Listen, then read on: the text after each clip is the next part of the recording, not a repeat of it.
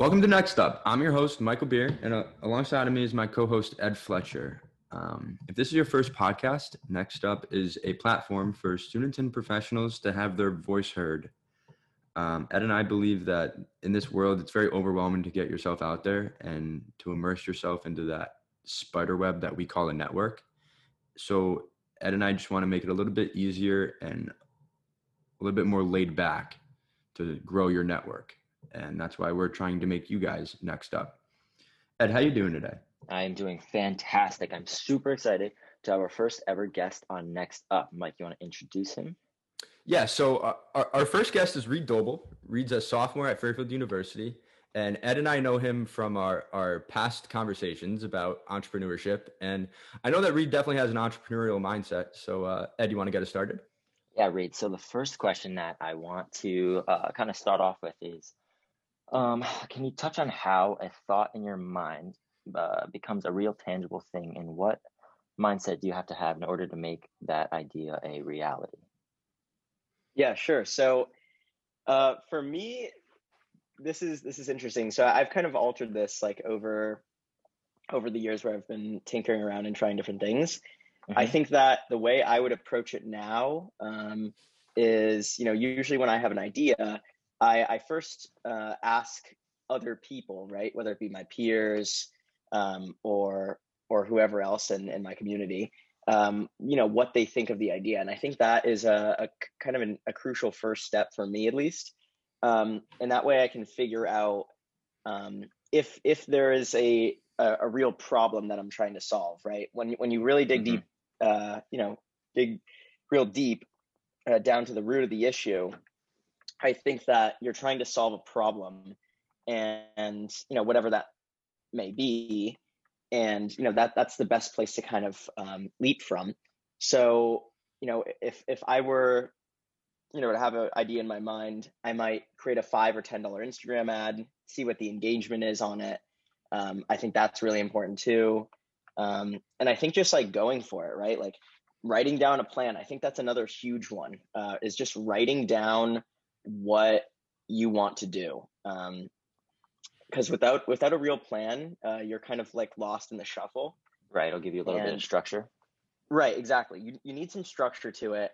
And that's something that's been kind of important for me. So yeah. Cool.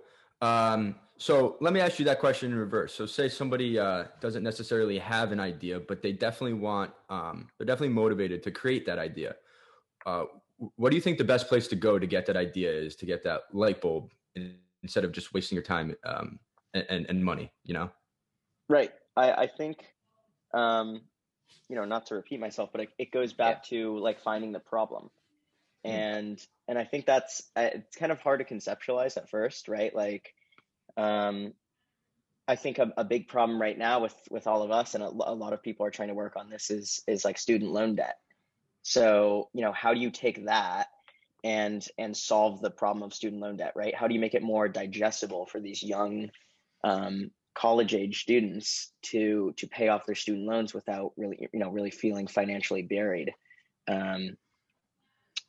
So I think that if you really haven't found your idea yet, you need to keep thinking. I think another really good little task you can do is writing as many ideas down as you can possibly think of a day. Like, whether that be 2 or 100 ideas down, just write them down. Like I used to do this a ton in high school. Like I just take out my notes whenever I still have a ton of them, right? Like, I really wanted to make like a water vending machine years ago that was like a reusable type of project, which actually ended up happening. Like you see them now a ton in airports, like these reusable like fill stations that are on like a monthly subscription or a paid, which I think is interesting in itself. So I think you kind of just have to keep writing things down. That's the only way that's worked for me. And asking people, that's another one too, like asking people what they're struggling with currently, right? Like what is on everyone's mind. I think that's another huge one. Right. Yeah. Right. So I was listening to a podcast on YouTube, and they were talking about how if you have an idea, sometimes that idea only exists in your head, right? Right. It helps to put it on paper. It helps to actually bring it into the real world and start manifesting it into the real world. So I'm sure it definitely helps to write things down on paper for sure. Yeah. Right. Also, to go off that, what you were saying before, I think one thing you could do is just in living your life, if you come across something that's inconvenient, or you're like, wow, I wish there was an easier way to do this, then write that down. I think that would be a Right. great thing. Maybe that's a problem that you can solve. Right, exactly. I think that's like dumbing it down like really, really far, which I think Yeah. is good. And you know, both what you and I were saying, Ed, like you really just need to like put pen to paper, and kind of like find this MVP, right? Your minimum viable product, which is and this is more like once you really start, but creating a product that is very like prototype-esque, right? Whether that even be like a fake ad, like so creating like a rendering of a little gadget or whatever you're trying to do, and then seeing the response from that, right? Then you create your actual prototype, which is like a really rough form of what you're imagining, seeing the reaction from that, and then creating the product. And I think those 3 steps, right? Like if you were to start at kind of the concept to the prototype to the final product, that those are all key steps at tackling whatever issue you're trying to solve, or for creating whatever product you're envisioning. For sure. Right. For sure.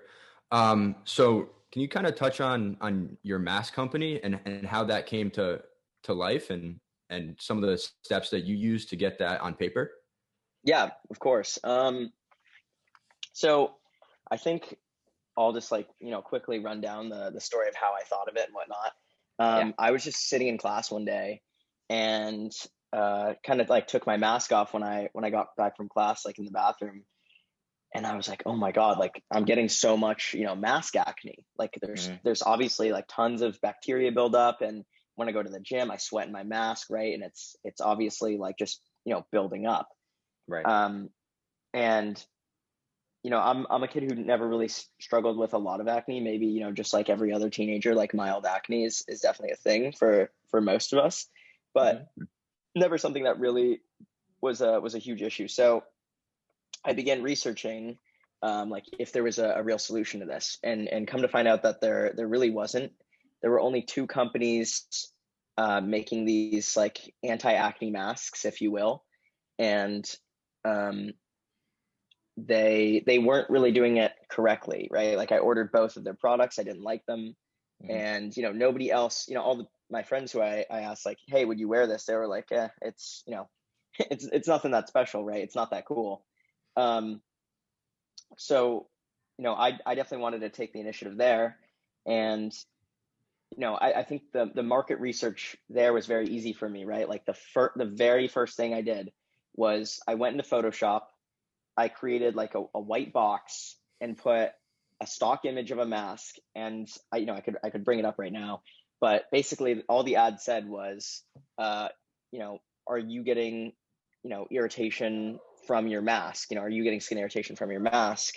Try this out. And it was just like a fake link, right? Just a fake link to the site to see the engagement. And what I found out was the engagement was pretty good. Like it was 5% of people who saw the ad clicked it, which is great. And that's kind of the MVP, right? Like I had started with this prototype, if you will, right? Like this kind of idea, and shared it. And I think the other way I kind of saw it, which I didn't even know was a term at first, I looked up like mask acne, and I come to find out that there's this term called maskne, which is pretty big among teens. So that's how kind of I got out there with the mask, and ever since then I've just been taking the steps, right? Like asking a lot of questions. I think that's another big one. Ask a lot of questions from everyone, from your peers, from people who are going to help you make the product. That's the only way you're really going to learn, and you're going to learn a lot quick. Another question I had for you is, what drives you to do all of these things? Like, what is your motivating what is the motivating factor that makes you want to solve these problems for people? I mean, for me, I think it's just, there being a real issue. Mhm. And I think that's another like big one to think about is the problem you're trying to solve a real one, right? Like, Right. does it actually exist? And I think people can get caught up in that a lot. Right. Like might try and make up a problem that they think they can solve, but it's not as important.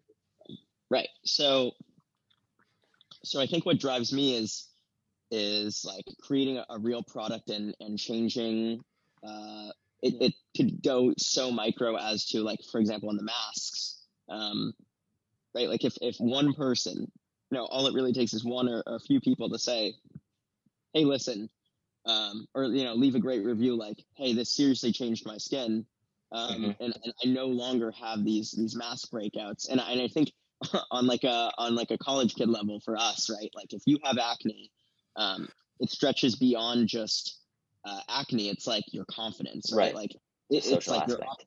there's multiple levels to it. So I think just solving a real problem is what drives me, like something that really does exist, and kind of just like being, or like doing the best at what I can do, right? Like all Right. of us are good in our own way. So, and what I mean by that is I think that you should focus on the skills you do have, but also focus on what you don't as well. So like for me, I know how to use Photoshop, pretty well, or to build a website on WordPress, or do any of these little skills that some people may not have.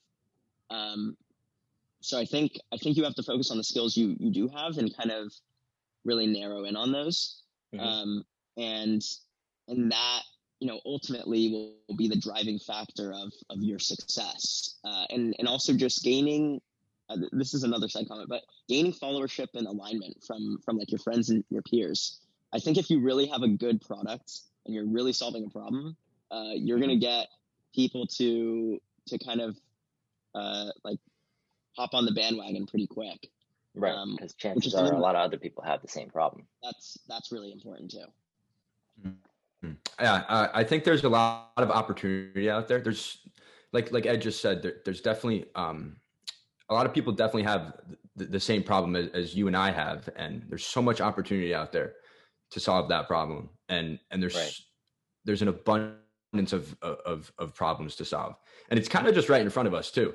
Like for example, Amazon, super easy. Started out of a garage bookstore, Mhm. online. It was right in front of him.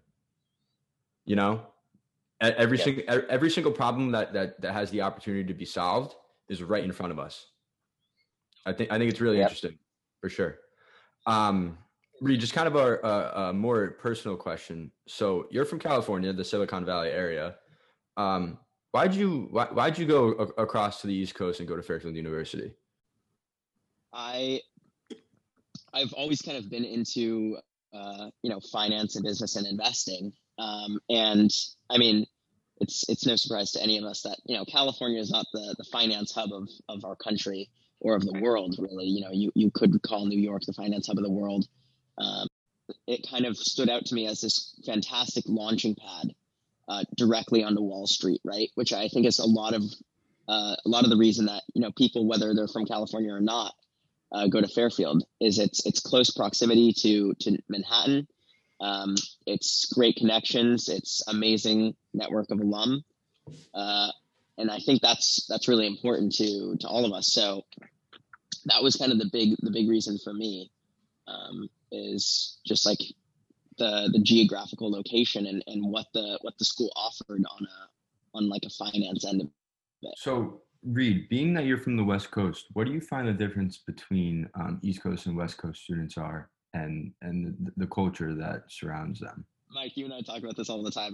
I think that the West Coast students, well, I'm definitely in a bubble near Silicon Valley, but in general, I think kids on the West Coast are a lot more laid back, and just even the workforce on the West Coast is a lot more laid back, and I think that there's some things to learn from that, right? Like you go into, and I'll use this comparison.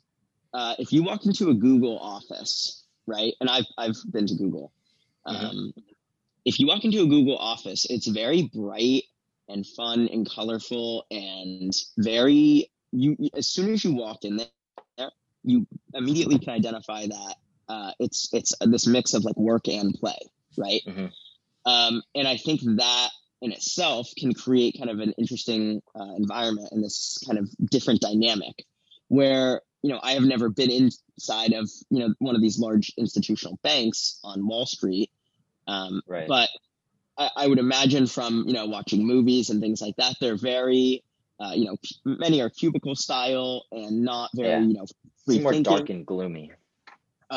which is just, two different type of work environments. I think, this is an interesting word that gets thrown around a lot everywhere, but especially in Silicon Valley, is this word of disruptive or disruptiveness, right? Like, is a company truly disruptive, and what does that mean? And I think that California kind of not makes companies disruptive, but many companies who have this disruptive notion go to California, right? And I think that's an interesting one, right? Like, just if you were starting a tech company, there's no better place in the world to go than somewhere in Silicon Valley or California, or you may be able to add Seattle to that now, or Houston, right? And that's because you're in such close proximity to all these other tech conglomerates who have a fantastic workforce that's very dynamic, and I think that is very different from others. The other big thing that I see is that people on the East Coast are very uptight. They're very, on a schedule, doing something, with purpose. And it's kind of just a different environment. I think that one thing that I see the East Coast suffering from a lot, and this is just on like a cultural level and on a work ethic or working level as well, is this idea of group thinking and suffering from that. And for anyone who doesn't know what group thinking is, basically just, someone has an idea, and just because that one person, thinks that's correct, everyone else does, right? Like, there's no objection to that. So I think I see that a lot, right? And it's just like people really grab onto trends. And I think that, like, I'll give you an example. Barstool on the East Coast, absolutely huge, right? Kids love sports betting. They love all of it. On the West Coast, Barstool is like not that big of a thing at all, which is really surprising to a lot of kids, right? And that's something that is really interesting to me. Or just like big into like watching football or whatever, just like sports. It's just like cultural differences that are huge. So that's what I would say are the big differences. Yeah, I think it's definitely a very interesting dynamic, and I would love to go to the West Coast and experience it for myself. Yeah, me too. But Reed, we really appreciate you coming on and taking time out of your day. Thank you. That was a great conversation, and we wish you good luck in all your endeavors, and we hope to make you next up.